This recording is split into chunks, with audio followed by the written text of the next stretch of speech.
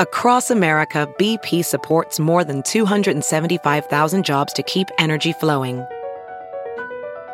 Jobs like updating turbines at one of our Indiana wind farms and producing more oil and gas with fewer operational emissions in the Gulf of Mexico.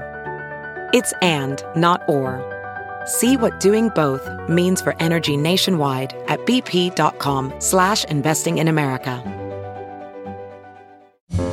It's Merriam-Webster's Word of the Day for March 17th.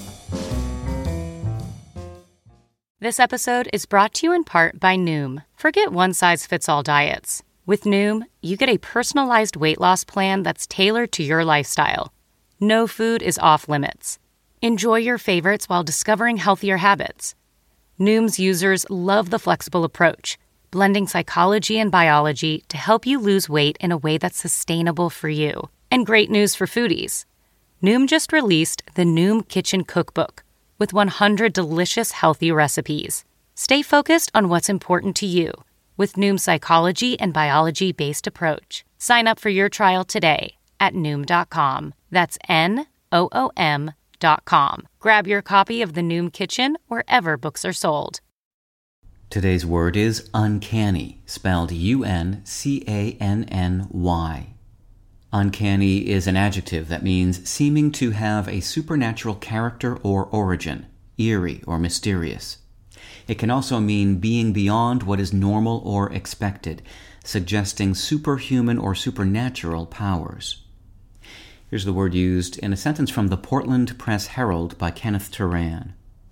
One of the premier shapeshifters of his generation of actors, able to convincingly play an uncanny variety of characters, Paul Dano would seem to have slipped easily into yet another role, that of accomplished director.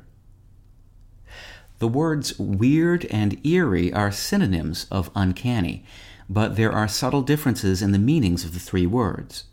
Weird may be used to describe something that's generally strange or out of the ordinary.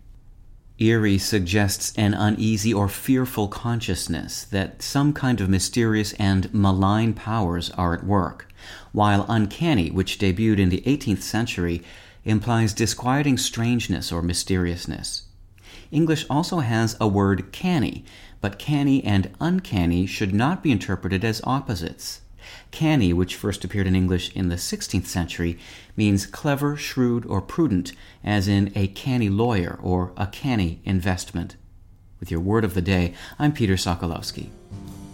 Visit Merriam-Webster.com today for definitions, wordplay, and trending word lookups.